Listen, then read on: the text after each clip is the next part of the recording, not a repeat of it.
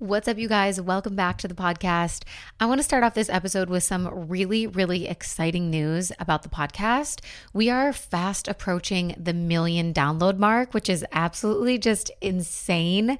I am so excited, and I'm definitely planning to do something very fun to celebrate our 1 million downloads and include you, the podcast community, in it. I have some ideas brewing already, and I can't share them just yet because I don't have all the logistics worked out. But just know we're going to celebrate the 1 million downloads. And thank you to everyone who listens each and every week. If you share the podcast to your stories, if you send it to your friends, thank you so much. You guys are the reason that this podcast has been able to grow to this level. And I just love and appreciate every single one of you with all of my heart. So thank you for being here. Another very exciting announcement is that my signature 4-month business mastermind, Abundant and Ambitious, is now currently open for enrollment. If you're listening to this in real time on Wednesday, that means you still have 2 days left to save $1,000 on your enrollment. The early bird special ends on Friday, March 24th. Doors will be open all the way until next Wednesday, March 29th. But Friday is the last day to save those $1,000. So if you haven't heard of this program, I will leave the links in the show notes below for you to check out all of the information and details. But this is really a program designed for early and aspiring online coaches who are anywhere between earning $0 to $5,000 in your business, and you're ready to scale your impact and income to the next level. A mastermind of this kind with this much contact with me. We have weekly coaching calls where you can ask your questions and get tangible, hands-on support from me for this price point just does not exist. I have yet to see another mastermind of this kind designed for early entrepreneurs, not people who are already making tons of money, and that is offered for such a low price point. I just haven't seen it in the space, and I'm so proud of what we've done with Abundant and Ambitious. This is the 4th time we've run this program. It's changed many women's lives and businesses. They've launched podcasts, sold their first programs, created their first courses, all of the things. And what's most special about A&A is really just the sisterhood that we cultivate inside of this container. Because we have weekly calls together and we have a private group chat, there's a lot of conversation, there's a lot of collaboration. You get to know the women really well, and a lot of people end up becoming really close friends. Some people have met their best friends inside this program. And there's a lot of cross-pollination of audiences, sharing and being guests on each other's podcasts and all of those types of things. So it's a really unique opportunity because I feel like masterminds generally are only offered to people that are a little bit further along in business. But there's so much power in being in a mastermind community because of the collaboration and the connections that you get to make with other like-minded entrepreneurs, in this case, female coaches in the space. So I'm so proud of this program. I'm obsessed with it. We are 2 days into the launch as I record this, and there's already over 13 women, I think, inside. So spots are really flying off the shelves this time around. So if you are hearing this, I recommend that you click the link in the show notes below, check out the sales page, read all of the information. If you have any other additional questions, you can always send me a DM on Instagram, and I can kind of help you figure out if this is right for you, your business model, where you're at in business, all of those questions that you might have. I'm happy to answer, but just know that doors close next Wednesday, March 29th. If you want to be part of this round, get in now because people are moving fast this time, which is very exciting. So this week's episode, I am joined by Georgia Marie, who is a mindset and health coach, podcast host, and podcast manager, and one of my past clients. Georgia coaches women to find their version of healthy, both mentally and physically, using mindset tools, nutrition, and training advice. She's also the host of her own show, the Grow Till You Glow podcast, and helps other women build the podcasts of their dreams, allowing them to share their message while she takes care of the rest. In this episode, we chat about moving through extreme burnout, how Georgia was able to work through the anxiety and depression that was once debilitating for her. We talk about her various experiences working with me, starting her own business, launching a podcast, overcoming fear and imposter syndrome, as well as her top tips for healing your relationship to your body. This one is a goodie that I know so many of you are going to resonate with deeply. Let's dive in. Welcome to the Make Shift Happen podcast. I'm your host, Samantha Daly, entrepreneur, life coach, and your no BS bestie, here to bring you all things mindset, manifestation, and personal development. This podcast is designed to help you expand your mind and up-level your life. So turn the volume up and roll the windows down if you're coming along for the ride. Let's go make shift happen.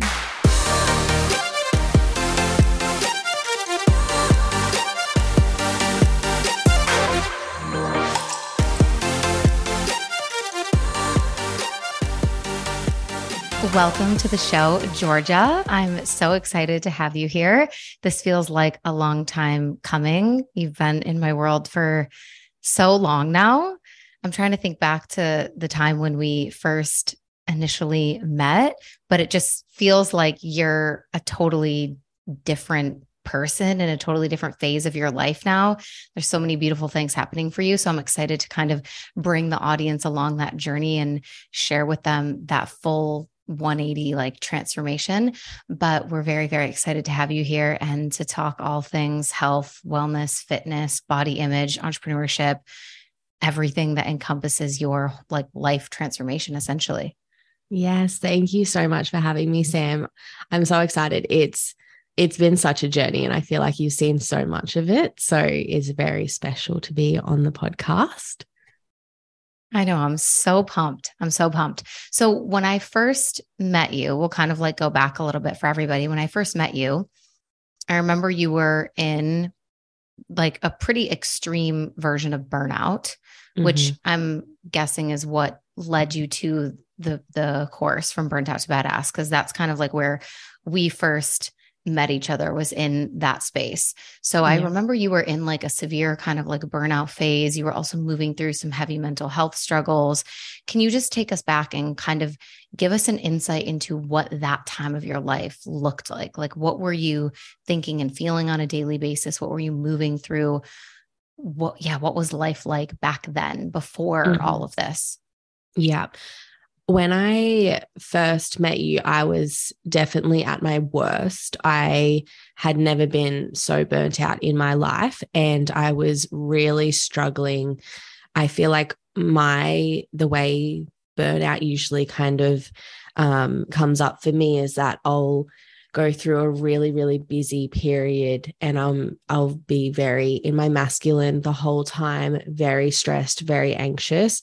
I get burnt out, and the pattern for me is that I fall into a really deep depression. And I've had a history with depression in the past, so I know it comes up for me. And that was where I was at when I met you. I remember a couple of months before that, I felt myself getting burnt out, and I messaged you and I was like, when is the next round of Burnt Out to Badass? I don't know what is going on, but I need it. And you were like, it's coming in a couple of months, let's go. And I knew that I had to do it. But basically, day to day, I was just waking up and I couldn't do anything. I was just struggling through life, basically. I had gone through a really stressful time at my job, overloading myself. I had tried to work out my hours, and they weren't really helping with kind of reducing the amount of load that was being put on me. We were super understaffed, all of the things. I was also studying a degree at the time, so I was working full-time and studying full-time. And I was pushing myself to the absolute limit. But the problem that I had was that I had a lot of, I guess you could say, negative connotations around fitness, exercise, my worth at the time. So not only were there external factors that were being put on me, there was also a lot of internal stuff that was going on that I was just pushing myself to the limit for no reason. And I had a really bad relationship with food, with exercise. I would be working out 7 days a week. I'd be eating next to nothing. I'd come home and it would just have to be go, go, go. There was no time for rest. There was no reset time. And that pushed me so far to my limits because I was so driven by the fact that I was only worthy if I was being productive. And that was what pretty much encompassed my entire life until I hit a point where I was so depressed waking up every single day to get to work. And I was working as a personal trainer in a group fitness gym at the time. So that meant my work would start at 4 a.m. So I would be dragging myself because I would stay up so late because I didn't want to face going to sleep to be able to wake up to the next day.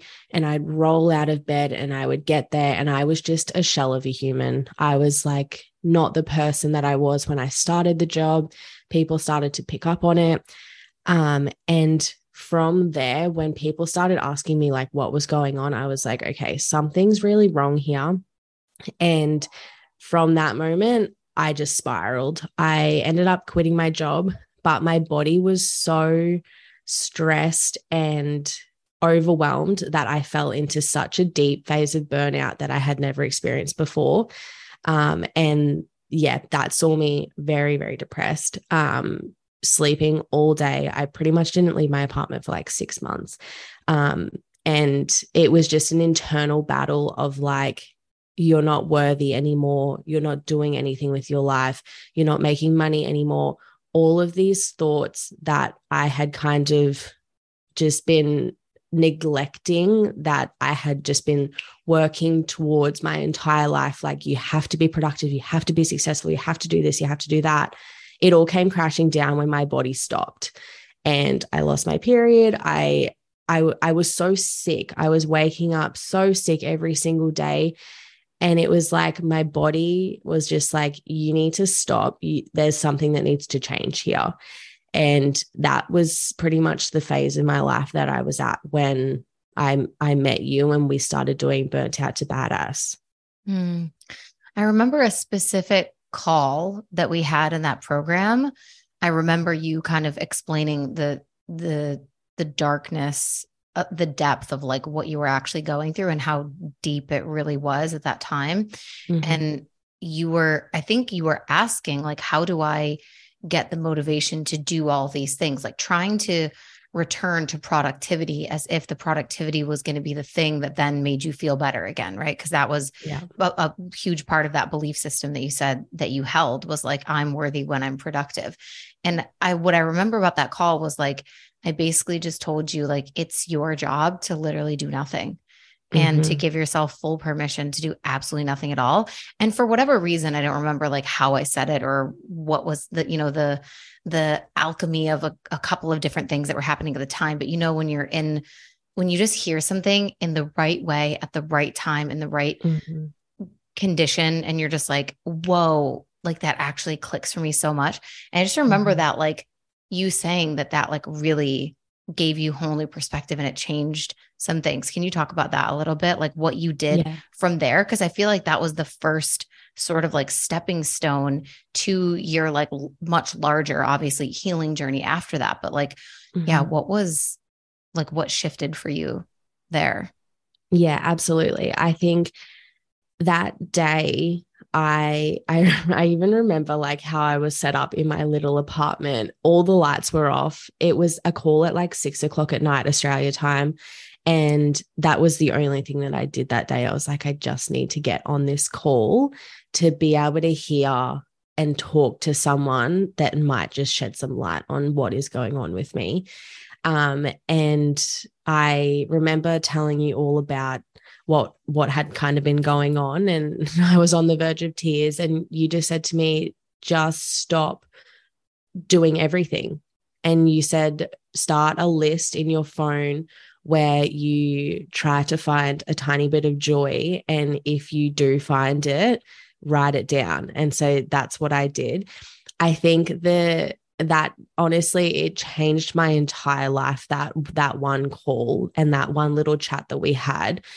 I was so lucky that I think it was only me and another girl on the call at the time. So we really like dove into it. But what was so pivotal for me, I think, was it was the first time that I had actual permission from someone else to go, stop. Like, you can stop. and you're going to be okay. And it's actually what you need to do right now.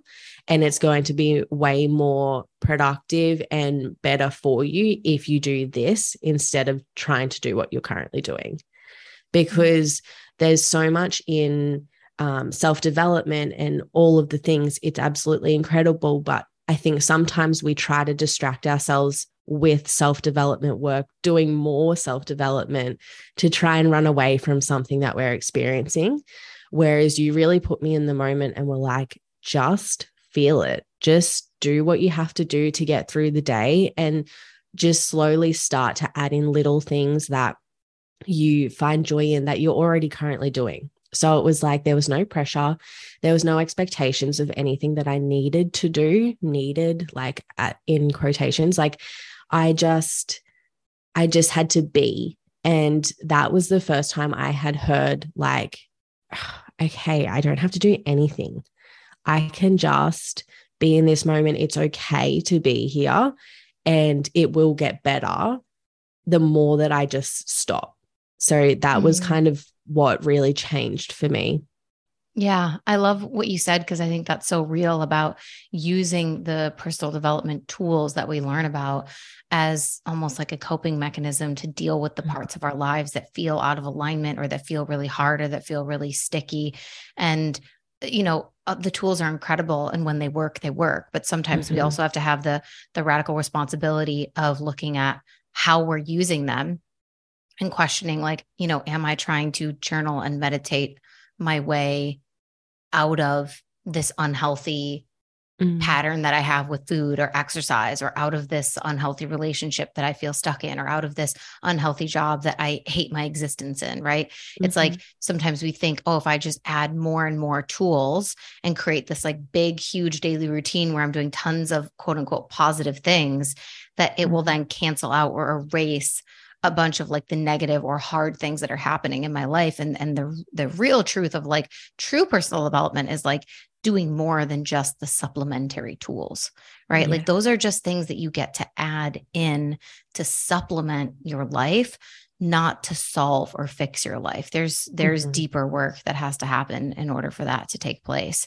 So what would you say is kind of how did personal development first come along for you? What was your entry point, or like your own sort of like version of an awakening of some kind, would you say?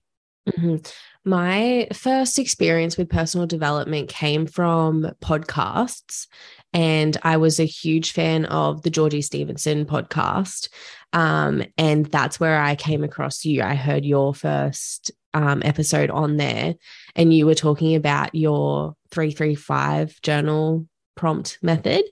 And that was the first time I had started journaling, because I was very much like, I don't know what to journal about. Like, what do I do? And that simplified it for me. And I was like, okay, I could do that. And I was big on trying to go after some bigger goals. And you had in there that you write down your 5 big goals that you just want to achieve, and you write them down every single day. And so I was doing that. That's how I kind of got into your world. I did a little course, a little manifestation course. And that's kind of where it all started for me. But I think at the start, it was very much like trying to constantly be better and do better, rather than acknowledging what was actually going on behind the scenes. So for a really long time, personal development was something that was always added to my plate. And it was like, okay, on the to-do list today is meditate, because that's going to make me a better person. And it's what all the other people are doing, all of the people I want to be like are doing, which is great in theory. But as someone who's very much a type A person that is in their masculine a lot and is constantly trying to do, I burnt out from that kind of style of personal development. So by the time I had got to Burnt Out to Badass, so much of the course all of the content and all of that kind of stuff, I knew quite a lot of it, but that wasn't what I was in there for. It was for that deeper kind of awakening, the deeper level of like, okay, let's get to the actual nitty gritty. Instead of trying to constantly add more to our life, what can we start to change internally. And that's what Burnt Out to Badass really did for me. So that was kind of the starting point, I would say, where I really started to take that personal development seriously. And from there, it just grew. I just started learning about patterns and all of the limiting beliefs that I had and working through that so that I wouldn't constantly be putting myself in the same cycle over and over and over again. Because that was huge for me as someone that was very highly strung to the point where I had to be doing things constantly, or I felt like I was a really shit human being and just wasn't worthy of being on this earth. I needed to strip back and go, okay, why is that? And start looking back instead of constantly looking forward and going, okay, what's on the vision board? What can we be going to? Blah, blah, blah. Because if you do that, it just keeps getting you to that same point of burnout where it just cycles back and back and back. So that was kind of what I had to focus on. And that was definitely what I learned from your course that we did first together, to kind of change how I was looking at things. So that's where, it started to change and where I actually saw real results from it. Yeah. It kind of reminds me of something that we talk about a lot when it comes to manifestation, of like needing to clear space in order for new, beautiful things to drop into your life, new opportunities, new people, new relationships, whatever it is, more money. But that idea of like, we have to clean things out before the new, shiny, beautiful things are going to drop in. One of my friends, Lauren Russell, she just talked about this recently in a video where she calls this like the full closet theory. And it's like thinking of your mind or your internal world, your belief systems as a closet that is chock full of a bunch of stuff. And a lot of that stuff is things that you don't need anymore. It's old programs that you don't use anymore that are unhelpful to you. That's basically junk now at this point. And so if you want to bring in these new, beautiful, more nourishing things into your life, the first thing that you have to do is you have to clean out some of that junk. And that's exactly what you're speaking to, is like, instead of just going for the goals and the vision boards and trying to attract more and input more things in a space where it doesn't actually fit, right? Because your belief systems, your patterns, it's not able to hold those new things. It doesn't fit. So you got to do that like cleaning work, that inner work of clearing up those belief systems first. So I love seeing that in like a real life example of how you really experienced that. I want to kind of circle back to this idea of our relationship to food and exercise, because I know you mentioned it's something that you struggled with. And I know that you're so much healthier in that space now. And it's actually part of the work that you do with your clients. So I'd love for you to just speak to like how you knew your relationship to food or exercise was unhealthy, and maybe what that journey was like to unravel that and heal it. I think the part where I started to go, okay, my relationship with food and exercise isn't healthy, is when I lost my period. I had never experienced that before. And I had always, like being in the industry, I was constantly listening to podcasts, and I would hear it all the time that if you don't have a menstrual cycle when you should have one, it is so detrimental to your health, and it is a sign of being unhealthy, no matter how quote unquote healthy you are being. And so that always stuck with me. And when I got to the point where I lost my period, I was like, okay, something's wrong here. What is going on with our body?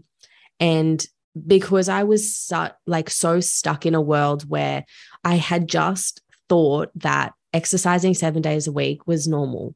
And I was like, I'm just doing my thing. It's fine. I'm just a fitness girly. I'm in the gym every day. I may as well, all of those kinds of things. You fully justify what you're doing. And I would come home, and all of my eating patterns seem very justified in my head, because I would go straight to work at 4 and I would say, oh, I don't have time to eat anything on the way to work, which meant that I would work till 10 and then I would train after that. So I wasn't coming home until 11, 12 o'clock.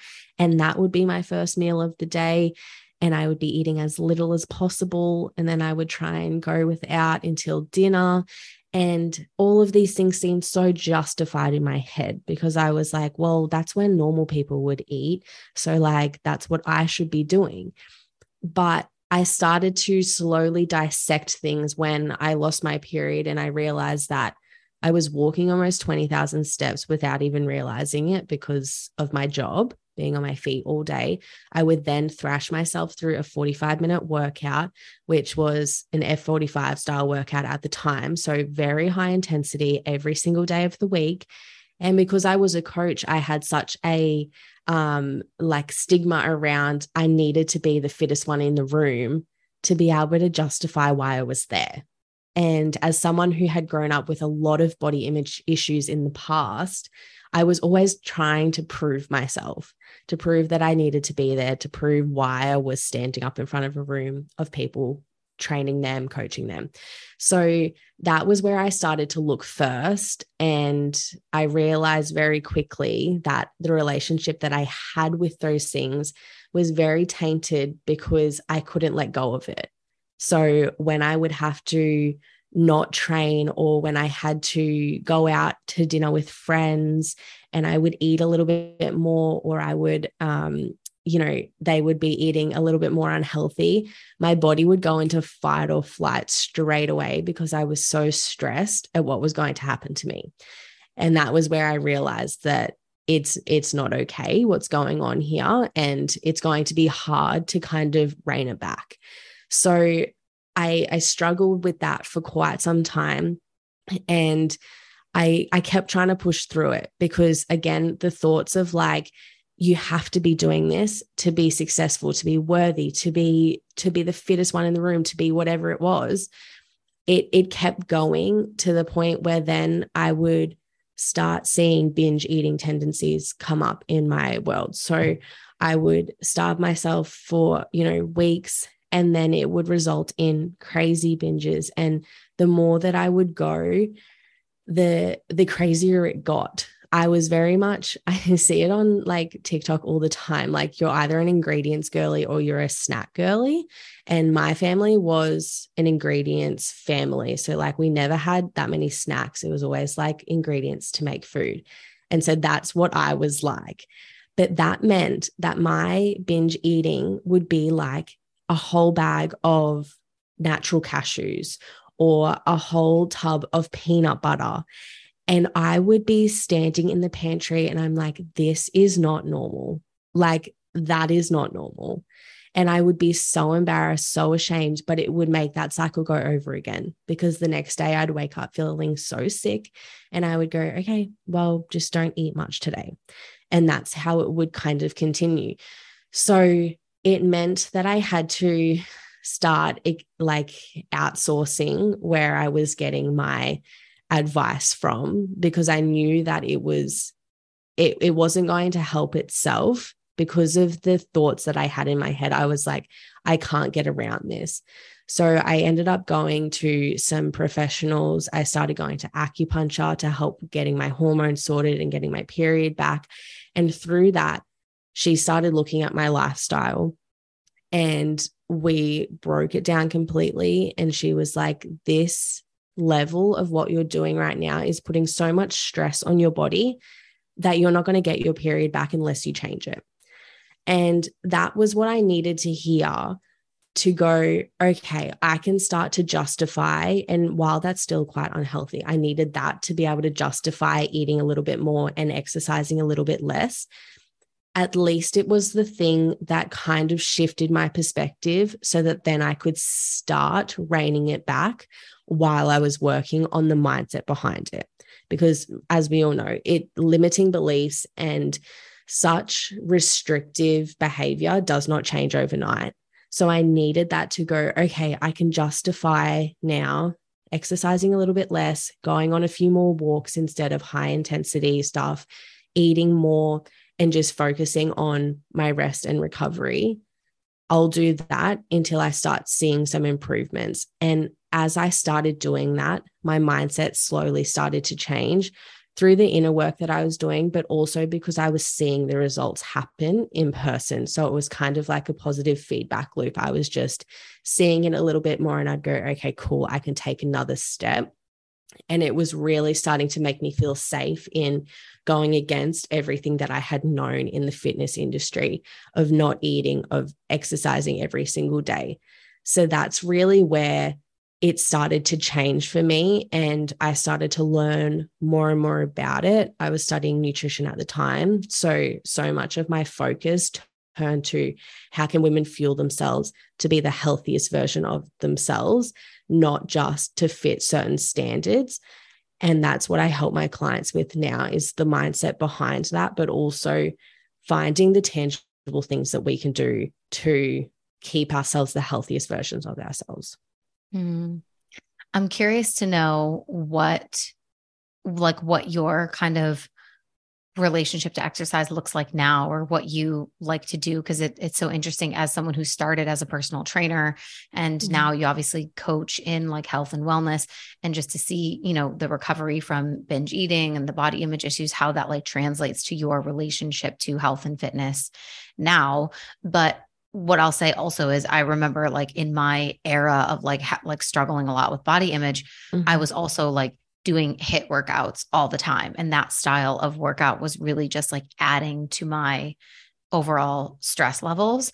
And it was actually making me hold on to fat way more, because when the body is in fight or flight, and also the under eating, it's like, okay, well, we're starving, right? So everything gets held onto, it's stored more. So I was like so confused of why I wasn't getting quote unquote results, right? When I was like killing myself in the gym, doing these intense HIIT workouts and, really restricting what I was eating. It was like, well, my body was in stress and it was trying to prevent me from dying. So it wasn't going to be burning fat. I wasn't giving it the signals of like, hey, it's safe to let go of some of this fat. It was like, no, we're in danger. We need to hold on to all the fat that we can, because you're starving us, or, so it was really that like stress response.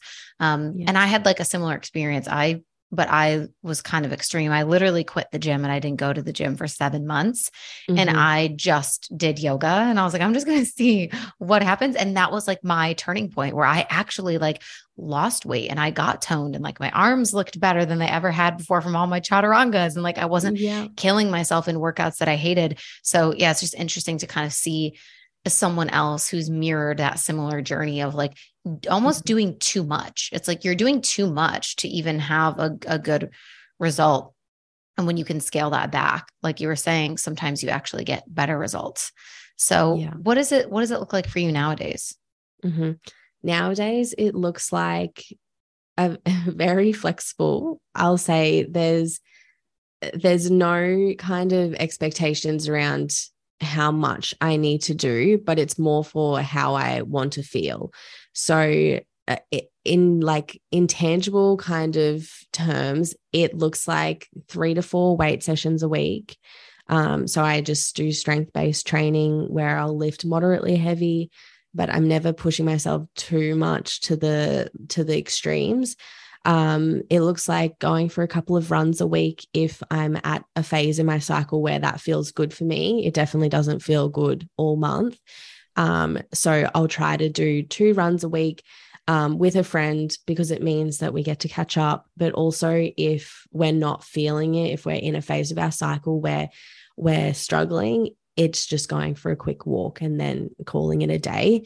So I'll do that a couple of if I'm not going to the gym, I'll do like an at-home little yoga flow or a Pilates at-home workout. But it's very much just flexible, I would say, is the overall word. There's no expectation around how hard I need to push, how long the sessions need to be. I would always put myself into a little box that like it didn't count if it was outside of what I had kind of set the expectation for. If you weren't drenched in sweat. Didn't 100%. count if you didn't hit X amount of calories on the fucking Mhm. elliptical, didn't count. Yeah, exactly. So I do like I'll try to get as many steps in as I can because that's just great for your overall mental and physical health in terms of your cardiovascular system. So that's really important to me, but it's just doing things that I know make my body feel good, and I never wake up going, oh, I've got to go to the gym today. It's like it's a complete 360 from where I was being like, we need to do this to I want to do this because it feels good. It's what makes me happy. And like, this is what's going to be sustainable for the rest of my life. And in terms of eating, I went through a phase where when I started learning all about nutrition through my degree, I started to look at my own nutrition where it was back in the day. And I started to track calories. And while most people would track for the reason of losing weight, I started tracking to set a calorie limit that I had to reach. So I would force myself to reach that level of whatever the calorie target was that day to be able to build my body back up to where I needed it to be, which was huge for me. I started to realize how much food we can actually eat in a day without needing to be stressed, without the thought of like, I'm going to put on weight and I'm going to change overnight, all of these things. I started to track in that way to get a baseline of like, okay, this is what I should be eating in a day to fuel my body for everything that I want to achieve. So I started learning about nutrition in that way. And now I don't have to track, I don't have to overcomplicate anything. I just wake up, I eat what feels good, but I know in my mind how much it is that I need to eat to be able to keep going long term. So I'm never undercutting myself. I'm never letting thoughts like, oh, I ate a burger at lunch, so like I need to restrict at dinner. There's none of that because I know just how much my body for itself needs, and I can go off that when I'm in my day to day without kind of letting those thoughts take over. So that's kind of what it looks like now. It's very, very flexible and very sustainable. Mm. What are some tangible tips that you would give to the woman who's still feeling really stuck with body image or wants to stop hyper focusing on her body? I think you did a post recently about stopping hyper focusing on your body. What are some of those what are some of those like tangible action steps that you can do to take away that focus? Mm-hmm. My first thing would be if you can, cover the mirrors in your apartment, in your house, because when we're in a state of hyper focusing on our body, you don't realize how much you look at yourself or take photos of yourself and your body. There is a noticeable difference in my camera roll when I started trying to love myself again. There is a notable difference in how my camera roll went from being all photos of my body in bikinis, in gym clothes, in all the poses, to there being no photos of myself, just because I was learning to love myself no matter what my body looked like that day. So there was no pressure on the fact that I need to take a photo in this outfit or I need to take a photo when I'm at the beach today. I took all of that pressure off myself. Standing in front of the mirror stopped. Picking myself apart stopped.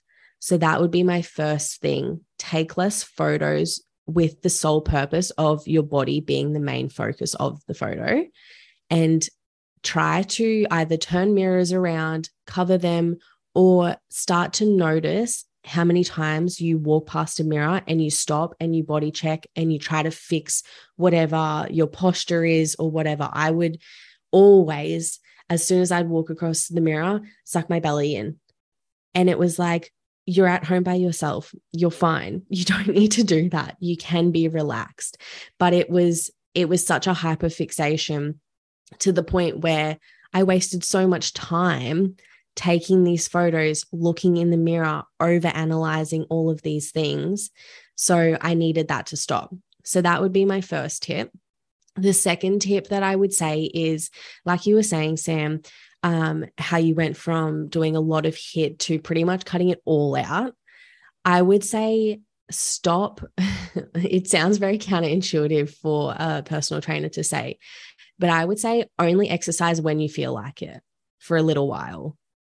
And the more that you put that kind of as your new minimum, you'll start to want to exercise for the sole reason of making your body feel good, instead of trying to maintain this level of a six pack or having a super lean body and legs and whatever. You'll start to go, okay, I actually feel like exercising today because I feel like it's going to give me a little bit of energy, or it's going to make my digestion better, or it's going to help me with this or that. So only exercise when you feel like it for a little while and see what happens. You'll learn to fall in love with the feeling that exercise gives you, instead of trying to keep up with certain expectations that we have on ourselves and that are put on us by the fitness industry. The last thing that I would say is to let go of food rules. So a huge lesson that I learned was, like, there's so much in our society that tells us what we should eat and when. So I started taking away the food rules of, I have to eat lunch at 12. I have to eat breakfast at 8 a.m. I have to eat dinner at 6 p.m. So when you start to take away those rules, you realize, I actually am hungry a little bit earlier in the day. Maybe I need to eat a little bit more in the morning, or I'm actually not super hungry at dinner. So maybe I can have a little bit less then, but my lunch is going to be a little bit more filling. So when we start to take away these food rules, also what we eat at certain times, because I was very much a, you can only have dessert after dinner kind of girl, we let ourselves and we give ourselves permission to eat whatever we want, whenever we want.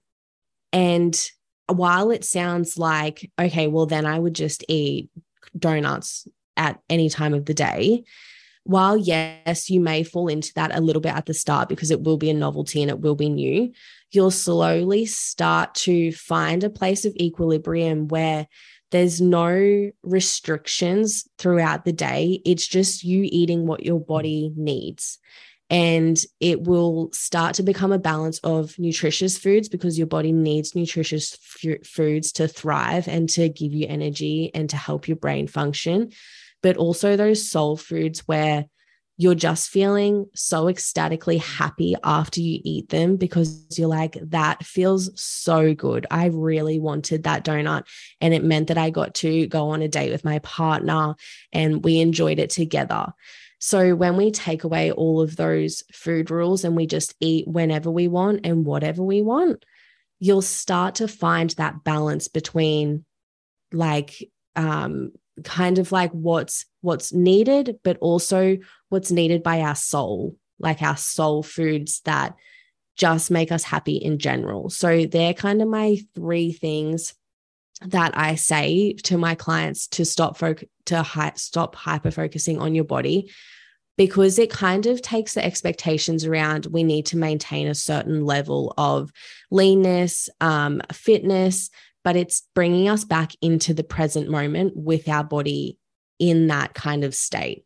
So that's how we do it. Instead of looking forward, looking back, we're just there and we're just experiencing life for what it should be. And like you said, at the start, you might go a little bit overboard of like having a bunch of the snacks or allowing yourself to eat all that stuff. But eventually that doesn't feel good anymore either.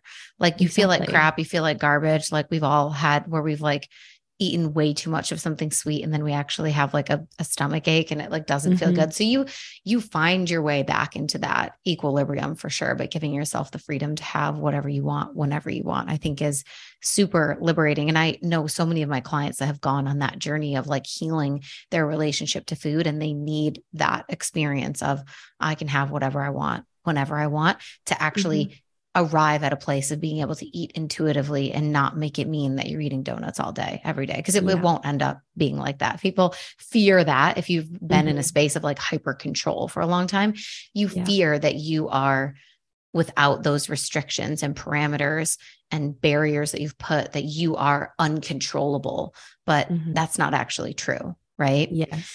Yeah. So this is a lot of like what you do now with your clients that you help with like health and wellness. So you found your way into entrepreneurship. What do you think in your experience has been the hardest part of your entrepreneurship journey so far? Mm-hmm. Oh, I think taking the first step was the hardest part of it. Now I feel like I've built the self-trust behind myself to be able to back whatever it is that I'm doing and face whatever challenge that comes up. But I think it was that initial leap of going after what I wanted for the reasons that I wanted to. I always knew that I wanted to be some sort of my own boss, whatever that kind of looked like for me. But it was very like it changed a lot when I had been going through burnout and been very depressed and all of the things. It changed so much for me then because one, I wanted to start my own business to be able to help women like myself and help them not have to go through what I had been through to learn these lessons, and also help women that needed to recover from a similar journey. That was one of the reasons why I started, but it was also a huge turning point when I went through this crazy burnout and all of that kind of stuff, because I was like, working for myself is what is going to help provide me with the flexibility that I need in my life and that I'm craving, the time freedom, the being able to make money with doing a little bit less instead of grinding my ass off every single day for someone else's dream. So those were the two reasons why I wanted to start my own business. But taking that first step is where all of the limiting beliefs that you have never kind of faced before really come up, because it's putting yourself out there into the world in a totally different way. The imposter syndrome comes up. All of these things that you've never really had to dive into because it's just a new phase, a new journey that you're going on, come up. So I think that was the hardest and the biggest challenge in starting, which is why I was so lucky to have you along for that journey, to just keep pushing me forward and being that kind of cheerleader in the back of my mind, like, it is possible, you can do it. And because you were so involved in the process of it, it was like, just do this, like, just go this way. Like, it was totally seamless in the way that I had the idea and I knew I wanted to start it. And then having you as my little cheerleader, as my coach, being able to steer me in the right direction and support me as soon as I would go, but I don't, like, this isn't going to work, whatever. And you would just keep pushing me forward. So that was a huge part of, my journey at the start, and very grateful for your support. Yeah. So obviously you were part of Abundant and Ambitious, and that was, the journey to you then going from all of the inner work and the healing that you had done and the transformation that you created for yourself. And then, figuring out the tools and the behind the scenes of how do I turn this into something so that I can help others. How would you describe like the experience of A&A and kind of like being in that mastermind, and like maybe, the main sort of thing that you remember from it or that you took away from it? My main thing that I took away from A&A was that it was, as well as being a massive support system of amazing women plus yourself, the thing that I took away most from it was that I had tangible things that I could do each week to set up my business from the baseline. So because we had weekly calls, I think, through A&A. So every single week, plus doing like the modules where it was a lot more theory based, and then we'd kind of chat about it in our calls. But after every single week, I had a to-do list of things that I could actually do to take steps into building the business of my dreams, which that was the main thing that I really took away from it. because it took my vision from being just a vision and me sitting back and going, okay, I know that I want it, but like I've got no idea where I'm going to start and how I'm even going to make this thing a reality. But it took it to being, this is what you have to do. Start doing these little things. And I would do it. I would write down a huge to-do list each week after the modules, and I would literally just sit there ticking them off. And then those calls that we had were just that accountability, like, okay, where are you at? What are you working on?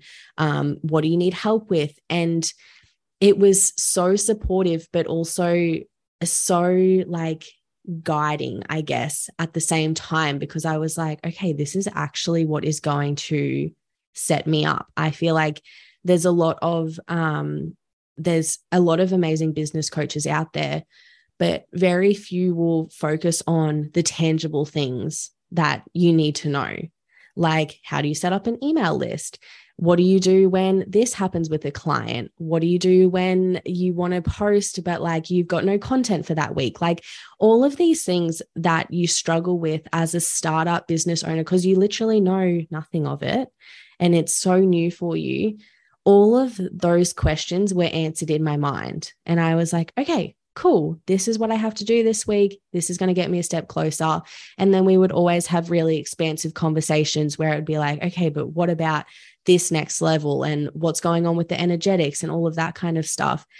But it was like bringing it into a reality. And I slowly started to see my business form out of nothing, which was totally life-changing.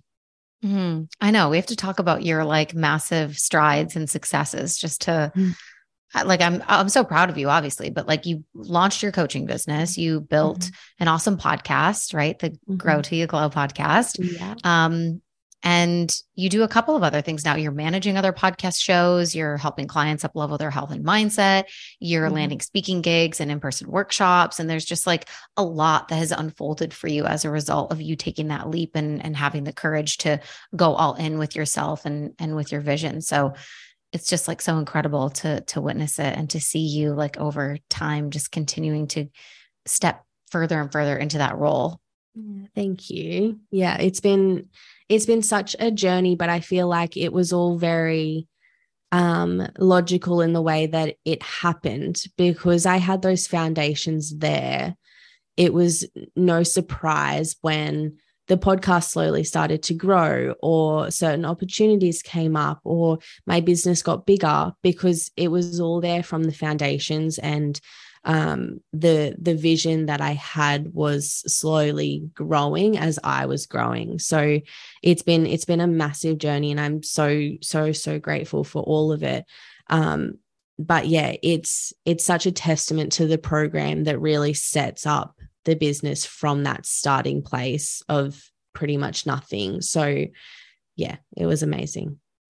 What would you say, like if someone, because you mentioned imposter syndrome and like starting a business is this thing that really, it's almost like getting in a relationship, right? You think you're healed until you get into a relationship. And then this pertinent person is a mirror and shows you all of the things that you do that are weird. And then they have all these things that you're like, what the fuck is that? And why are you doing that? And then you're like, why was I triggered by that? And then you have a whole bunch of new work to do. Right. And the same thing happens when you start a business. Like it really is like it deepens your personal work journey so much. It's like a spiritual experience. I always say entrepreneurship is such a spiritual experience. It's a wild roller coaster, but you mentioned that of like, wow, it's almost like this whole new closet of like limiting beliefs and things are open. What would you say to someone who's like really in the like imposter syndrome or like having those fears or doubts of like, can I actually do this? Am I worth it? Does anyone care? Like, what do I have to contribute to this space? There's so many people already doing this. There's coaches that are already talking about this. Why would anyone hire me? Like from a mindset perspective, what would you say to someone who's sitting with that? The first thing that I would say is no one is you. And that is what you bring to your business. That no matter what it is that you're doing, no matter how much information you have or what level of expertise you're at, no one's you and no one can convey the messages that you want to convey in the same way that you are going to convey them.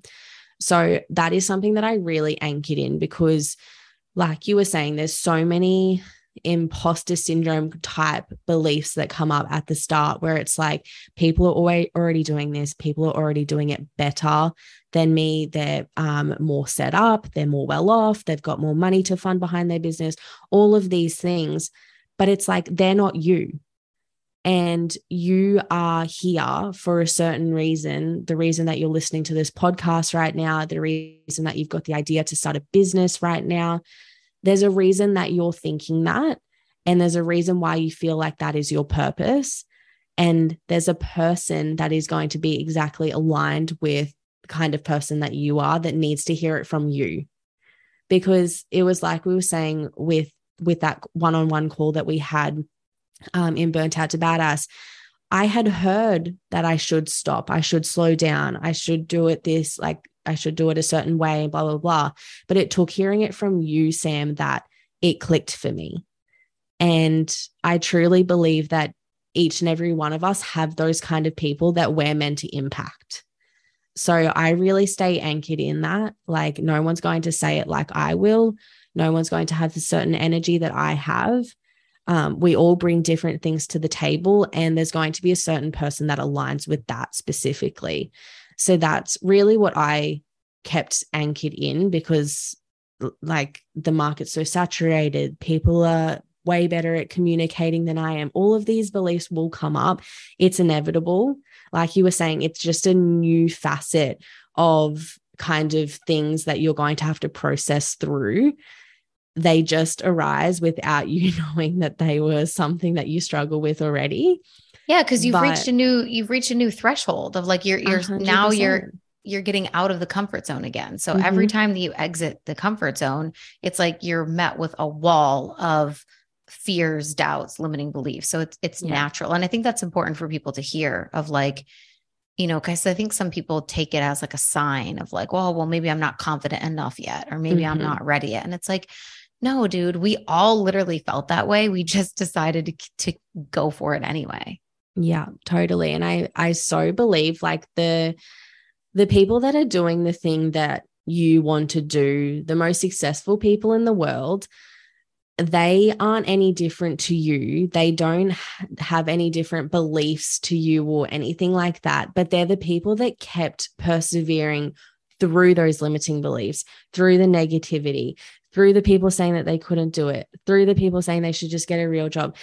They have all of the same imposter syndrome, all of the limiting beliefs that we have. No one's different, but the people that are truly successful are the ones that keep taking the risk, keep putting themselves out on the firing line, keep just showing up no matter what. And I truly believe that.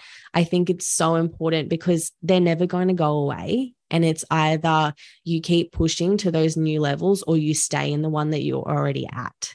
And for me, that's just not an option. I just don't want that for my life. I want something bigger. I want to create bigger impact. So it's something that you have to just be okay with. And the moment that you realize that you're safe in going through all of those limiting beliefs and feeling the anxiety and feeling all of that stress, when you realize that it's better for you to face it head on instead of running away from it, is when that kind of next level pops up for you, because you're going to start to realize that it's okay to feel anxious and still be on that phone call with a client. It's okay to be anxious and still launch this program. It's okay to be anxious and still try this new gym, whatever it is. That's what's waiting for you on the other side, that new level of you. And if you want more, you have to be okay with the fact that those things are going to come up. And when you do that, and when you realize that it is okay and that it is going to be there, you're going to be more susceptible to going, okay, cool. We know that something's going to come up, but this is just another challenge that I'm just going to get through. And I've got through a million before, so it's going to be fine. Yeah. I was just listening to an interview with Seth Rogen, and he was talking about his journey through like self-doubt and how the criticism when movies come out or they tank or they don't do well, how it actually really does impact the writers and the producers and the actors, and how they see those things and they feel those things, but obviously they just have to keep moving. So this is exactly the same thing. And it was just interesting to hear the perspective of a totally different industry. Obviously, we're talking about Hollywood, right? And it's on a much bigger scale, like millions and millions and millions of people watching your films or, seeing your work or being critical of your performance and things like that. But he basically said exactly what you were just saying, which is like, if you quit, you definitely won't get there. Yeah. But like, if you don't quit, you might get there. That's what he was saying, of like how to move through all of that. And there were years in his career where he didn't have any work. Like no one would hire him. No one was wanting to make the movies that he wrote. And so it's remembering also that we're not special special in terms of like, oh, it's I'm having so much self-doubt, or there's so much resistance, or I'm not making sales, so it must mean it's a sign that I'm not good at this, or I shouldn't do this. It's like, no, it's a sign that you just have to keep going, right? Because if you don't quit, you might get there. But if you do quit, you definitely won't. And so it's about like wanting it badly enough, and also cultivating like the support systems to be able to keep putting one foot in front of the other during those times. Cause like shit, like that's hard because there's real times where you're like really doubting yourself and you're like, damn, can I really keep moving? So having those like support systems in your life that hype you up and can be a sounding board for you and can, give you some direction and say like, don't quit. Like you can do this, this is the next step. Like just keep moving. And I love what you said. Like, I say this all the time, right? The fear doesn't go away. I think worrying about the opinions of other people, it doesn't go away. It's just about, exactly as you said, you can feel the anxiety and still do the hard thing. That's the shift that we make. It's not that we become invincible and we no longer feel fear, or the opinions of other people no longer impact us. It's that we recognize those things and then we go, okay, I can see where that's coming from. And also, I'm going to keep moving anyway, right? So it just stops dictating what we do or don't do next. I think that's like truly the evolution. Definitely. And I think it takes away that idea that we need to completely get rid of the negative thing, like negative, quote unquote, because I mean, anxiety and fear isn't always negative, but we kind of deem it as negative. But it takes away the idea that we need to get rid of that feeling before we can do it and before we're worthy of taking that step. Whereas when it comes to mental health, and if you are someone that struggles with mental health, the moment that you realize that it's something that you have to be okay with, and for a regular person that might not struggle as much with mental health issues, it's fear. And that is something that's part of the human experience. We can't run away from it. And the moment that you realize that you won't fully get to a place where it's like, it's fine, everything's good, especially when you're pushing the boundaries and you're starting a new thing and you're putting yourself out there, the moment that you realize that you don't have to wait until it's all gone, until you're the perfect human to take a step, is when things start to change. Because it's like, you're not going to get to that new level of human. You're not going to be that amazing multimillionaire girl if you're not constantly taking a step forward and taking that step where you're testing yourself and then you're getting comfortable there, and then you're testing yourself again and you're comfortable there. You're not going to get there if you stay in the same spot waiting for everything to just simmer out and be perfect before you take a step. It never is, because it's so normal for humans to feel stressed, anxious, be scared of what's going to happen, because it's a complete unknown. So the moment that we just take that and run with it, I think that's where the power comes with harnessing your mental health to help you and to improve your life. Not waiting to feel like you have healed it all or solved it all to be able to move forward and take that next step. I love that so much. Thank you so much, Georgia, for coming on the podcast and sharing your journey with us and all of your accomplishments and your expertise in this arena of like health and wellness. I love seeing you and all the things that you're accomplishing and just how you're flourishing. And it's just such a beautiful journey that you've been on. I'm grateful to have been even just a small part of it. So let everyone know like how they can connect with you, where they can find you, or even potentially work with you if they want to get into your coaching or have their podcast managed by you. Share all the things with us. Absolutely. First of all, I want to say a huge thank you, Sam, for having me on the show today, and just your presence in my life has been absolutely life-changing. So I'm so grateful for you. But for any listeners that want to connect with me, the main place that I hang out is Instagram. So head over there. It's @by Georgia Marie. And I'll give all of the details to Sam as well.